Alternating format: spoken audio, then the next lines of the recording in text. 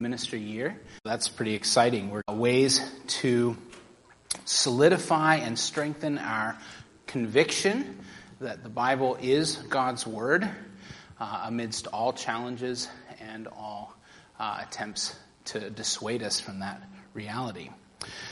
All right. So as we get right into it, today we're going to look both at an introduction to the whole course and we're going to answer the first question, why should we trust the Bible when the Bible is a human book? So course overview first. We want to just answer to begin with and realize that the basic question that everything we're going to do in this course is going to help us with is answer the question, why trust the Bible? Now, we as Bible-believing Christians, as those who follow Christ, we believe that the Bible is true. We believe that the Bible is true. We trust the Bible. Why do we trust the Bible? Because it is the Word of God. We trust the Bible because it is the Word of God. Because it's God's Word, the Bible is true. So we trust the Bible. It's trustworthy because it's God's Word. We know it's God's Word. Because it's God's Word, we know that it's true. How do we know that it's true? Because it's God's Word. Now that could sound, and indeed does sound, a little bit like it's a circular argument. And at one level it is. But what we really need to realize is that all arguments about ultimate sources of authority, because we're talking about what is the source of ultimate authority, what is going to govern our lives, our realities, our truth, right? The truth. All arguments about ultimate sources of reality are circular at some level. So let's take a different example. Let's take someone with a different authority, a basis for authority. Today it's very common, whether someone might say it in quite these words or not, my feelings are my authority. My feelings determine what is true and what is false. How do I know this? Well, because I feel that that's the case. My feelings tell me that this is the case, that this is the basis of reality. So you see, and you could do that with whether it's someone thinking that their logical reasoning is the basis for reality. Why do I think that my reason is the arbiter of truth? Because it's reasonable. I think it's reasonable that it should be so, right? So when we're dealing with issues of what is ultimate in terms of authority, every worldview has this argument which is circular. At the end of the day, everyone has to come to a ground understanding and reality that something is true because it is the authority, and it is the authority because it's true. And for us, that authority is the Word of God. God's Word is truth. John 17:17. Jesus prays to the Father, sanctify them in the truth. Your Word is truth. End of story. The Word of God. So the best and simplest answer for why we can trust the Bible is because it is the Word of God. We don't actually need to prove that the Bible is true with external proofs. Next slide. So Charles Spurgeon famously said that defending the Bible is like defending a lion. All you have to do is let him out of the cage. He will do just fine on his own. If we just unleash the Bible and have people read it and get into it, it will be its own best apologetic. So as you're seeking to witness to somebody, one of the best things you can do, if not the best thing you can do, is get them into proximity and into contact with the Word of God and let it do its confirming, attesting, authenticating work. Disbelief in the Bible, for those who would not believe that the Bible is true, that's actually, the Bible says, a spiritual issue. Not fundamentally an issue with one's mind, not fundamentally an issue with one's circumstances, but it's a spiritual issue. 2 Corinthians 4:4 says that Satan has blinded the minds of unbelievers so that they cannot know the gospel. The only way that someone believes the gospel and believes that the Bible is true is by the supernatural work of the Holy Spirit. So this is something which is spiritually discerned. God's Spirit is miraculously at work, revealing the truthfulness of God's Word to His people. So, the Bible is true because it's the Word of God. We could stop there, but that would be a very short course, and I expect you want a little bit more than that. So even though our basic understanding is that we don't really need anything more than the fact that the Bible is the Word of God, that is sufficient, and yet evidences that the Bible is true, they don't prove the trustworthiness of the Bible, but they are quite helpful. Why are they helpful? Because they provide confirming attestation, confirming witness that the Bible is God's Word and therefore it is trustworthy. So we're going to spend the course doing a lot of argumentation for why the Bible is true. That's not ultimately the last word. Ultimately, the Bible itself is the last word. But these other things we're going to use are going to be helpful in getting to remove barriers for unbelievers so that they can hear the Word of God and so that the Spirit can work. These evidences also strengthen the faith of believers so that we can have confidence that when we open our Bibles, we're reading that which is true and that which is truly from God. All right, so the Bible is true, but the Bible is also challenged. Everywhere and all the time, the Bible is challenged. And challenges to the Bible are extensive. Next slide. In our day, the claim that the whole Bible is simply wrong and immoral. Now, let me go back. Those aren't new, right? What is the very first challenge to anyone think of what the very first challenge to the Word of God was? Did God really say, "You shall not eat from any tree of the garden"? Right? So, Satan's very first tactic in approaching humanity was to get them to disbelieve the Word of God. He successfully did that in their case and in all of our cases, which is why we're in the mess that we're in. But today there are some specific challenges.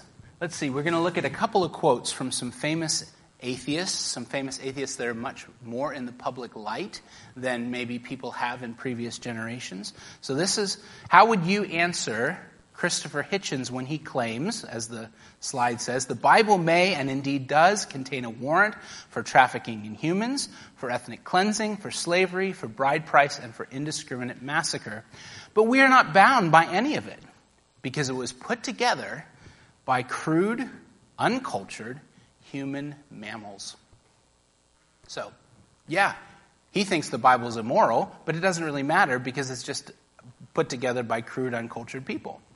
So, it doesn't matter what the Bible says. How about Richard Dawkins? Next slide.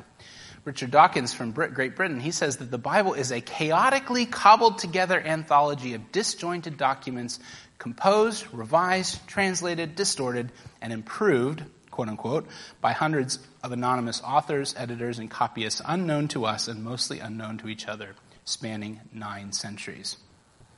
All right, so that's what's out there in the public sphere.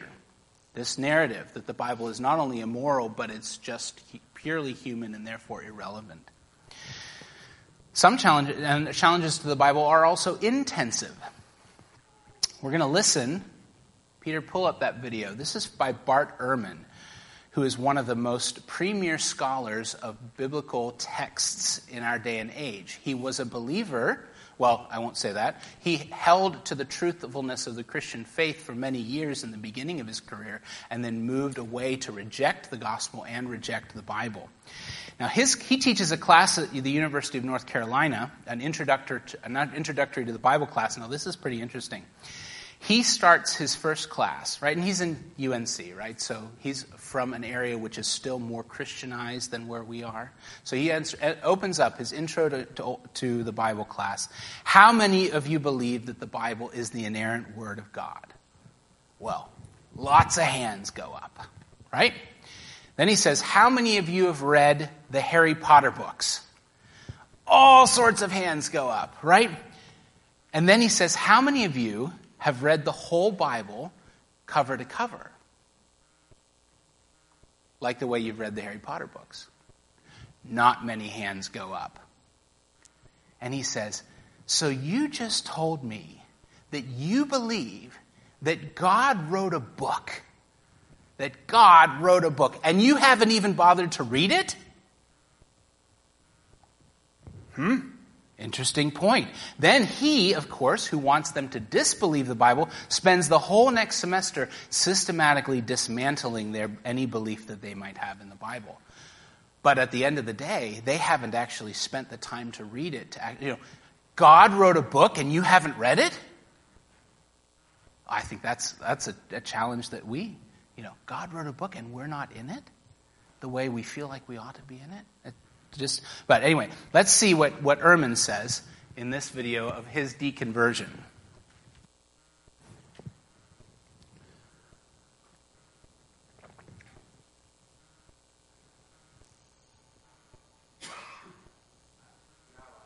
It's fine. There's closed captions.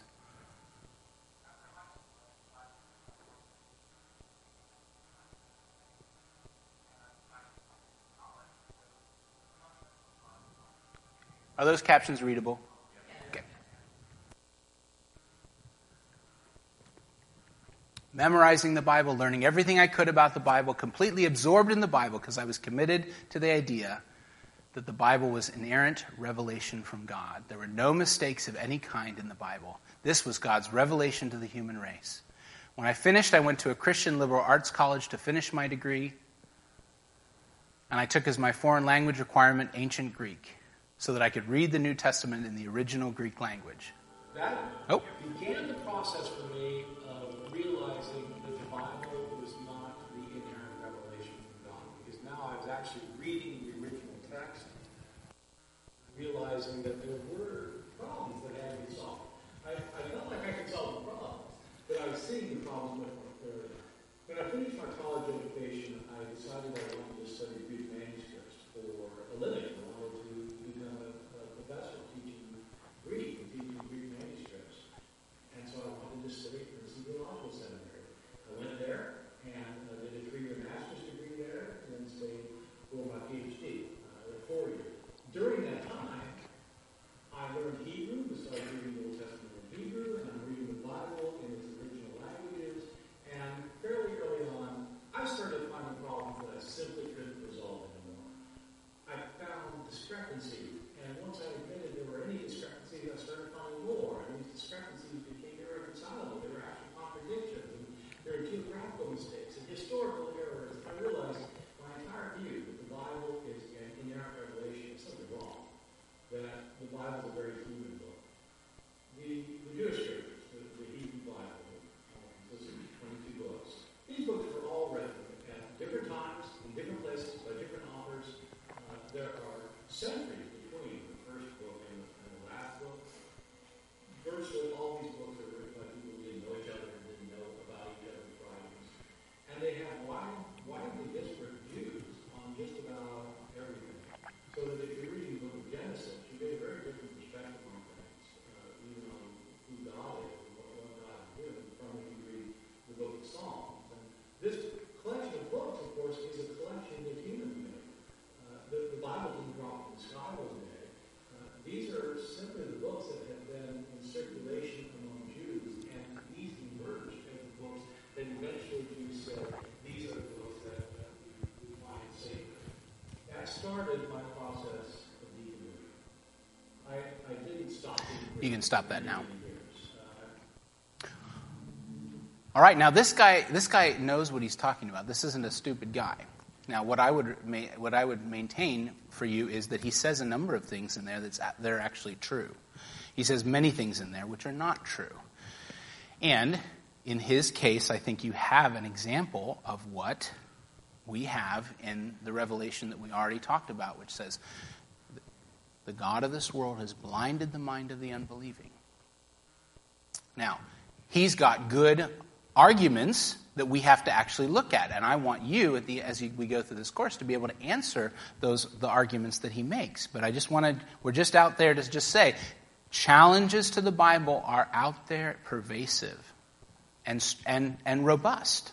Therefore, and in many ways that it's more the case now than it was in previous generations, because of the internet, because of technology allows more of the technical side of challenges to the Bible and criticism of the Bible, which maybe in previous generations weren't as available to the person in the pew, well, now you can go to YouTube and hear, and I'm sure Bart Ehrman would be able to give you more videos to explain why he thinks you shouldn't believe the Bible to be true. But we, therefore, it behooves us to be equipped to answer, to the best that we can, more technical issues about the canon and how it was formed, or manuscript errors. Now, we don't all need to have the same level of knowledge about those things, but wouldn't you find it helpful to have a basic ability to talk with people about the objections that they have? That's the purpose of the course. So, next slide. Yeah, there we go. Therefore, let us be equipped to know why we can trust the Bible. It is not wrong for Christians to assume that the Bible is true, but it's good and right and helpful to learn why we believe the Bible is true. And therefore, we need to be taught about the Bible, not just taught the Bible, we need to be taught about the Bible. All right, next slide. Every week we're going to have a different question, why trust the Bible? So today we're looking at why trust the Bible when the Bible is a human book. Then we're going to go through the Bible, why trust the Bible when it is full of errors. So looking at the inerrancy of Scripture next week. Why trust the Bible when it's full of myths, the historicity of Scripture. Why trust the Bible when the Bible is missing some books, right? These are obviously questions being asked by a skeptic. Why trust the Bible when the Bible has changed over time? Why trust the Bible when it has so many different versions? Now, in those questions, some of those, the question has a good premise. The Bible is a human book. That's true. Why trust the Bible when the Bible is full of errors? We're going to claim that's not true, right? So we're going to be shoring up these different questions. That's the flow of the course. And the flow of the course is intentional. We start with God himself speaking, and then we look at how his words were written down, and then how those writings were collected together, how those writings have been copied and preserved for us thousands of years later, and then how these different words have been translated into other languages. So there is a flow to the course such that you end up with an understanding of how did you end up with this Bible in English in your hands. All right, but let's go to the main entree for today. Why trust the Bible when the Bible is a human book? Next slide. Oliver Thomas in USA Today, he tomahawked the idea of the trustworthiness of Scripture. He says, here's the corner we painted ourselves into. The Bible says it, I believe it, that settles it. Yet the Hebrew and Christian Scriptures did not float down from heaven perfect and without error. They were written by men, and those men, he claims, made mistakes. Now, we're going to talk about why, yes, the Bible is a human book. Does that then preclude the reality that it is also the Word of God? And we're going to argue no. But the premise of the question is, let's just think about it. Here we are, we're all human beings. Is there anything else that human beings are involved in that doesn't have mistakes and errors? We have a tendency as a species to screw things up royally, right? So if the Bible is a human book, they reason, then logically it makes sense that the Bible would be full of errors, just like everything else is full of errors. All right. So, according to Thomas and many others, the Bible is untrustworthy because it's, like Hitchens said, written by crude, uncultured human mammals. So, the answer to this challenge is the doctrine of the inspiration of Scripture. So we're going to look at two things. We're going to look at the evidence that the Bible is a human book, it's the work of man, and that it's the work of God. So, first, the work of men. Men wrote the Bible. Next slide. Men wrote the Bible. There are many types of human authors, right? The Bible was written by probably about 40 authors. It was written by prophets, by people like Moses and Daniel, Jeremiah and Ezekiel. It was written by priests, Ezra. It was written by kings, Solomon and Lemuel, who wrote some of the end of Proverbs. It was written by Saul Paul, who was a rabbi. Written by a shepherd, David. Written by fishermen like Peter and James and John. Written by tax collectors, Matthew, also known as Levi. Written by Dr. Luke, he wrote Luke and Acts. Written by brothers of Jesus, so the Epistle of James and the Epistle of Jude. And one of the things that Dr. Ehrman said is absolutely correct. Most of these people didn't know each other. The question is, does that, in and of itself, make the Bible less trustworthy? we're going to see that it doesn't. In fact, I think that it actually reinforces its trustworthiness. Next slide. The time frame of the human authors. The Bible was written over the period of about 1,500 years, from roughly 1405 BC, when Moses wrote the books of Moses, probably gleaning from earlier records, so I think it can extend further back, but he's the one that compiled the books of Moses. And then going all the way, we are pretty convinced that the last book of the Bible was written around 95 AD, so a span of 1,500 years. Next slide. It was written in 3 languages, right? The Old Testament is written in Hebrew and Aramaic. Most of it's in Hebrew, but there are 10 chapters in Ezra and Daniel that are written in Aramaic, which was the trade language of that day. Makes sense. Ezra and Daniel were both courtiers in the big empires, and so it makes sense they would write in the trade language. And then the New Testament is written in Greek, which was the trade language of that day. And it's one of the reasons that the scriptures were able to be disseminated all the way through the Roman Empire, was because just about anyone could speak Greek. Next slide. The Bible itself is very clear that it's about its human authorship. So let's look at these different quotes. So, Paul always signs his letters. Did you know that? All of the original manuscripts. Usually he is writing through a scribe. He's telling the scribe what to write. But one of his marks of authenticity was he always signed his own letters. Galatians 6:11. See with what large letters I am writing to you with my own hand. So he takes the book from the scribe and then he writes, and he writes with big letters apparently. How many of you write with big letters? Yeah, you don't want to say that. Okay, next slide. Big letters. He also says this in 2 Thess 3:17. I, Paul, write this greeting with my own hand. This is the sign of genuineness in every letter of mine. This is the way I write. So that if you got one of these letters, you could know that it was indeed from Paul. All right, next slide. All right. Styles of human author. Oh, well, actually, also I want to quickly go to Luke chapter 1.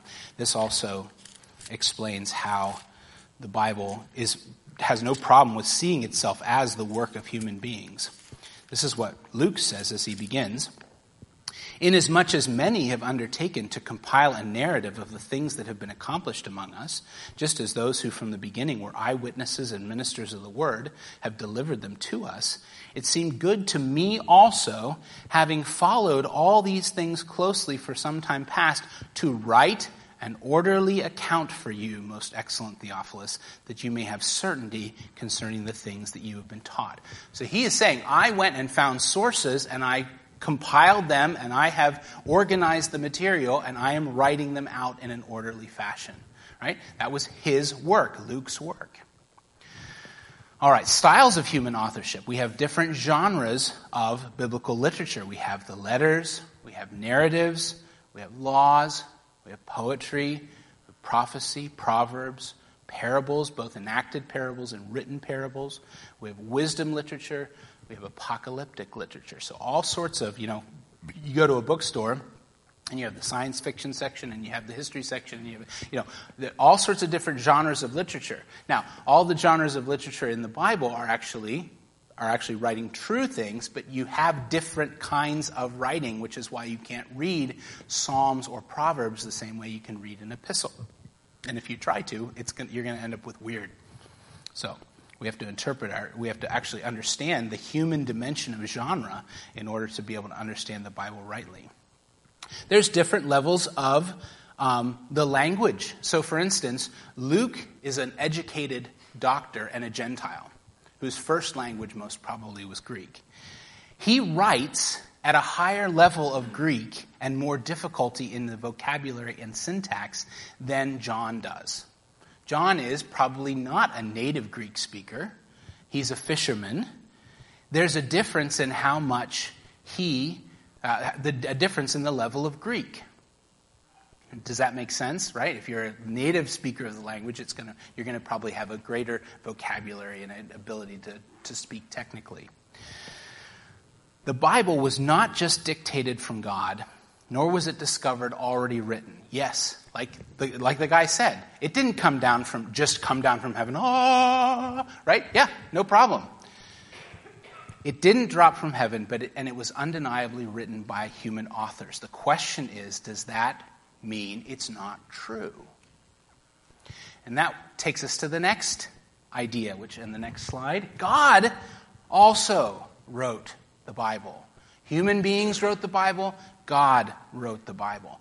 Now, sometimes that's extremely easy to see. Sometimes it's because what's being said in the Scriptures are direct revelations that come from God, like God's direct speech. When God is saying, to the woman and the man, in Genesis 3, or he says, talking to the serpent, and he says, because you have done this, cursed are you above all cattle and all beasts of the field. On your belly you shall go, and dust you shall eat all the days of your life. And, I will put enmity between the seed of the woman and the seed of the serpent. When he's saying that, that's actually God's exact words that are recorded down. Or we know from Exodus 31 that God with his finger actually inscribed the tablets that had the Ten Commandments. Actually says they're written with the finger of God. Really cool to think about actually getting to see that. So sometimes it's God's direct speech. Sometimes it's prophecies. Thus saith the Lord, the God of Israel, to Jeremiah. And then it says, I do this, I do this, I do this. And the I is actually God. God is telling Jeremiah the oracle, and Jeremiah is writing it down.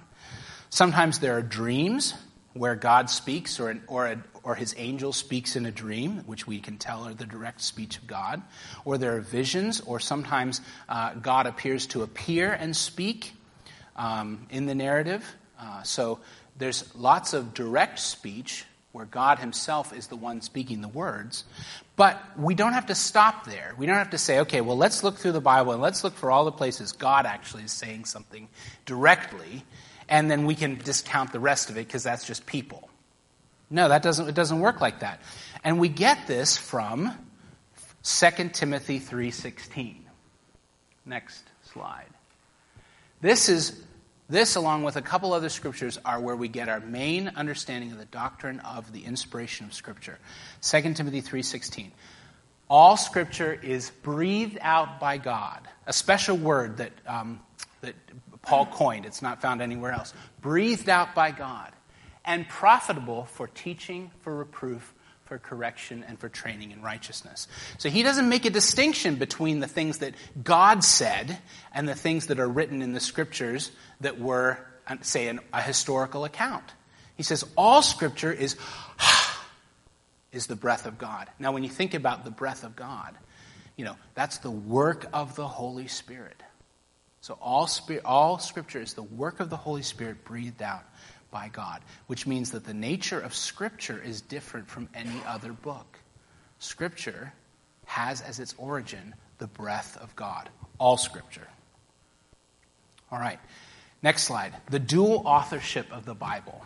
How does this work? How is it possible that we have this book which is both totally the work of man and totally the work of God?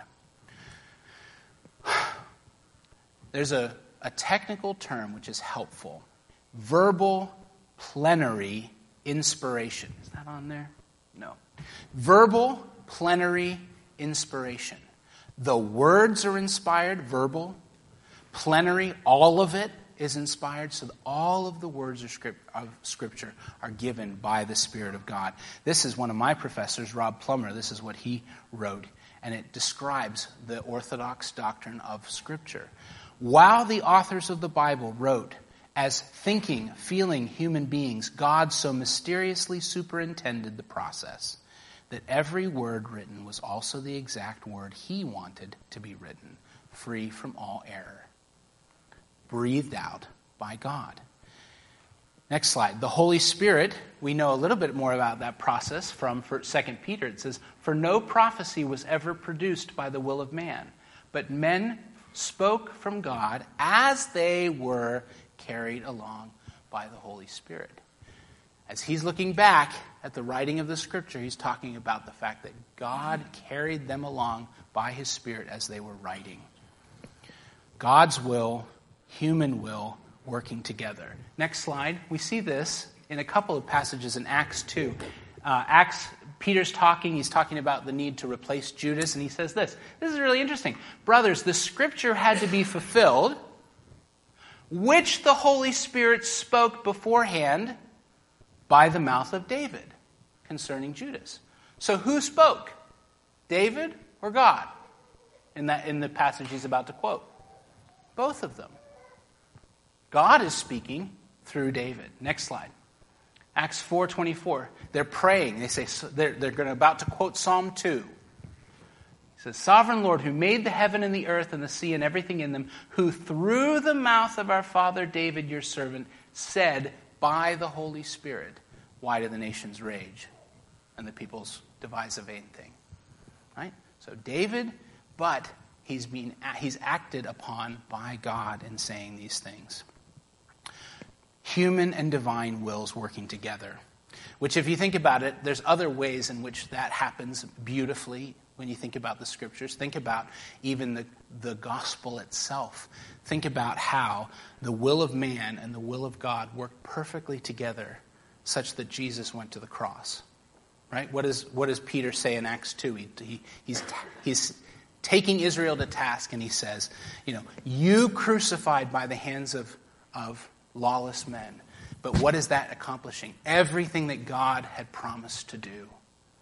Right? Whether it's in the cross, whether it's in providential circumstances, human will, free human will, unconstrained human will, is superintended by God to bring about his perfect result. And in the same way, that's the case with the biblical authors. As they're writing as themselves with different levels of Greek, and the Holy Spirit's overseeing the whole process. This is in contrast, incidentally, just as we consider the other religions that Christianity is out there in the marketplace competing with, right? So next slide. The Quran Muslims have a different understanding of how Scripture came to man. They, of course, have the Quran, and that, they believe, was a pure dictation. That's just Muhammad, in his vision, received the words. He was not involved in his will in writing it down. God told him the words. He wrote them down. Right? So the Quran is deemed to be just a work of God, not a work of man. Next slide. Back one. The Book of Mormon, similarly, is conceived of as that Joseph Smith gets told where the golden plates are. The golden plates have the scriptures, and he just translates them using the seeing stones or whatever. So in both Mormonism and in Islam, their scriptures are conceived of as only the work of God, not in any way, shape, or form the work of people. But what we have in the doctrine of Scripture is real people really writing their real thoughts, but overseen and superintended by God. So the Bible is neither dictated nor discovered. What we have is a verbal, plenary inspiration, God using the process of human authors by the power of his Spirit. All right. So that's what we believe. How can we defend it? What were the witnesses to the inspiration of Scripture? Next slide. There are multiple witnesses that affirm the doctrine of the inspiration of Scripture. One is the Bible's explicit witness. The Bible itself attests that that's the case. We've already seen that. 2 Peter, 2 Timothy explain how that the Bible and its writings were breathed out by God. We also have the witness of the prophets. We have the reality that the Old Testament, especially, looks forward in history, and things that it speaks come to pass, right? Whether it's the fact that, Micah prophesies in about 700 BC where the Messiah is going to be born. He's going to be born in Bethlehem. Or, say, Isaiah prophesies 150 years before it happens, 2 empires before it happens, prophesies that he's going to raise up Cyrus and calls him Cyrus by name. Says, I'm going to raise up a man who isn't even going to know me, and I'm going to raise him up. His name's going to be Cyrus, and he's going to accomplish my purposes for my people. That's 150 years before it happens. So when earlier revelation of Scripture is fulfilled in later Scripture, especially all the prophecies about Christ as we go through all the Old Testament, and we see the beautiful, multifaceted way where the Old Testament is saying we're looking for a Savior, and here's what he's going to be like.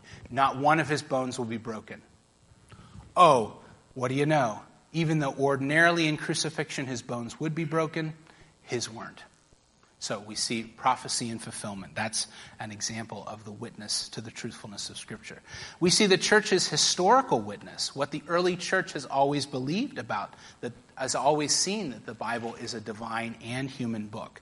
Next slide. Let's look at some of the church fathers. Polycarp says, "The Scriptures are the oracles of God, and whoever perverts them are the firstborn of Satan." So he was that wonderful bishop who died by flame at 87. Irenaeus said, "We should be most properly assured that the Scriptures are indeed perfect, since they were spoken by the Word of God and by His Spirit."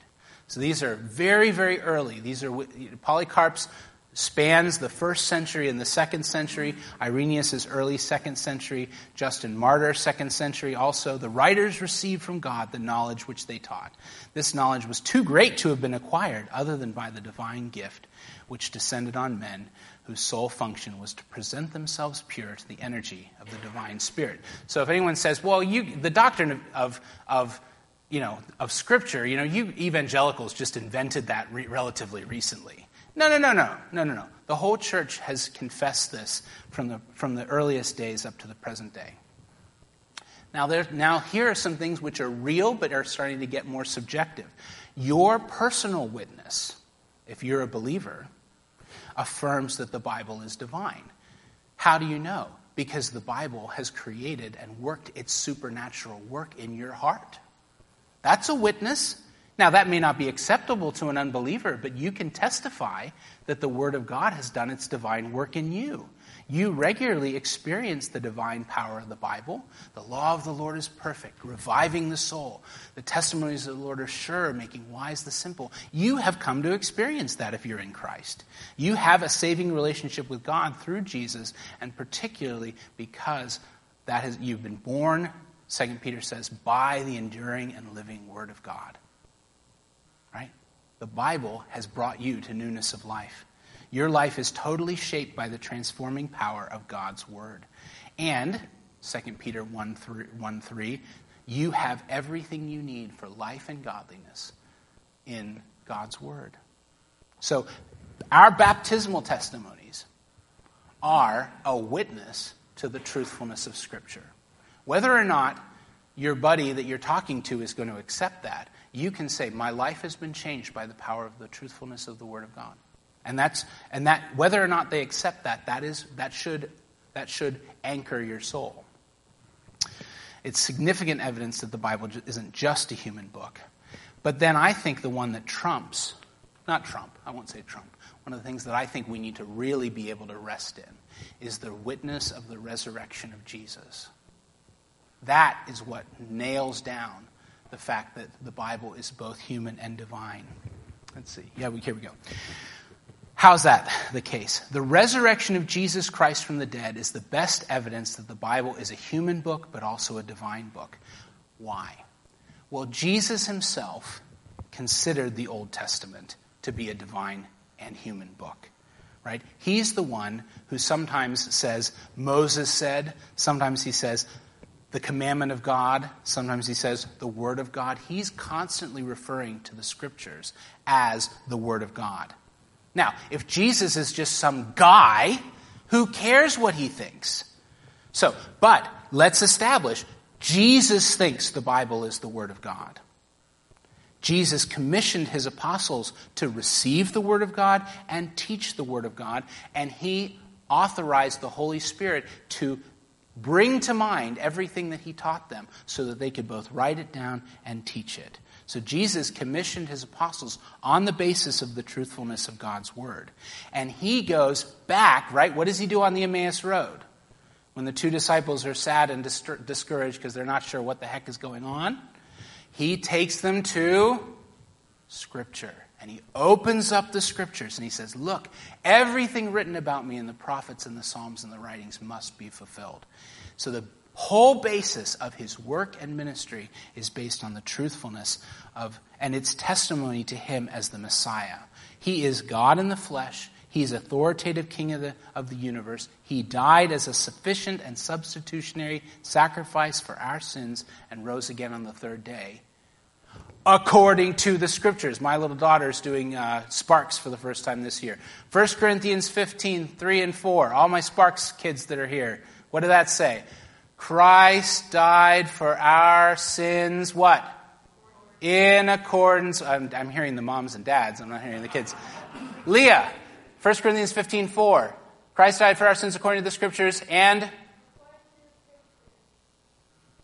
that he was...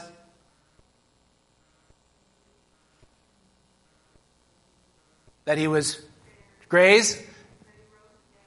No, not you. You're not a Awana kid. You were long... Bear. That he was buried, raised again on the third day. What? In accordance with the Scriptures. Right? The whole basis for gospel ministry is the fact that it's fulfillment of the Scriptures. And if Jesus really rose from the dead, that proves that he's just not some dude. The resurrection proves that he is the God-man. If he is the God-man, and he says to you, believe the Word of God. This is the Word of God. You better believe it. Right? Our understanding of the resurrection of Jesus Christ from the dead is the linchpin of why we believe the Scriptures to be the Word of God. They speak of him. He speaks of them. He gives them all of his authority. So if you believe Jesus rose from the dead, then you have a solid foundation upon which to build your trust in the Bible is the Word of God. If you believe he rose from the dead, even if you aren't yet in Christ, you should let that drive you to the reality that the Bible is the Word of God, and you should be seeking to live your life in accordance with it, first and foremost by believing in him whom God has sent. All right, our conclusion. The Bible itself testifies to the inspiration of Scripture. The Bible's relationship to history, especially the fulfillment of prophecy, testifies to the inspiration of Scripture. The church, from the earliest ages, testifies to the inspiration of the Scriptures. Your personal testimony and experience testifies to the inspiration of Scripture. Jesus Christ, by virtue of his resurrection, testifies to the inspiration of Scripture. These are reasons that should give you confidence that the Bible is the Word of God. And that means, that has some implications. We know that the Bible, if it's the Word of God, is without error. Because God does not lie. We know that the Bible is authoritative. Because it's the Word of the sovereign God of the universe, who has all authority. We know that it's infallible because the Word of the Lord never fails. We know that it is sufficient because God does not leave his people lacking any good thing. So much depends, first off, on the fact that the Bible is God-breathed and every word of it is his word. That is what's going to be the foundation for what follows. Let me pray. Father in heaven, I want to thank you for this time. Thank you for these folk. We pray that whether believer or unbeliever, that they would grow in their confidence and assurance that the Bible is where it's at, that it is the Word of God. Lord, I pray that none of us would be stymied by Bart Ehrman's challenge. God wrote a book and you haven't read it. Lord, may we be people of your Word, and may it do its good and perfect and eternal work in us. In Jesus' name, amen.